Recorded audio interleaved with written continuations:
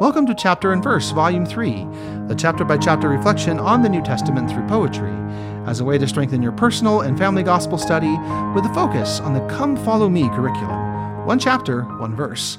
My name is Michael D. Young, and today we have a text based on Romans 15. The focus verses for this text are Romans 15, 1 through 3. We then that are strong ought to bear the infirmities of the weak, and not to please ourselves.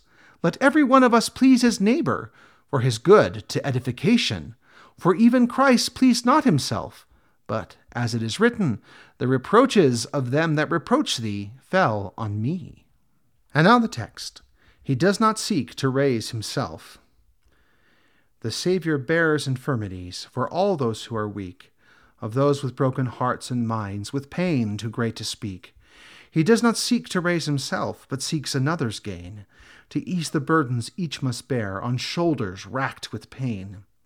So I should seek to bless each one who falters on the way, so I may see God's service done on each and every day.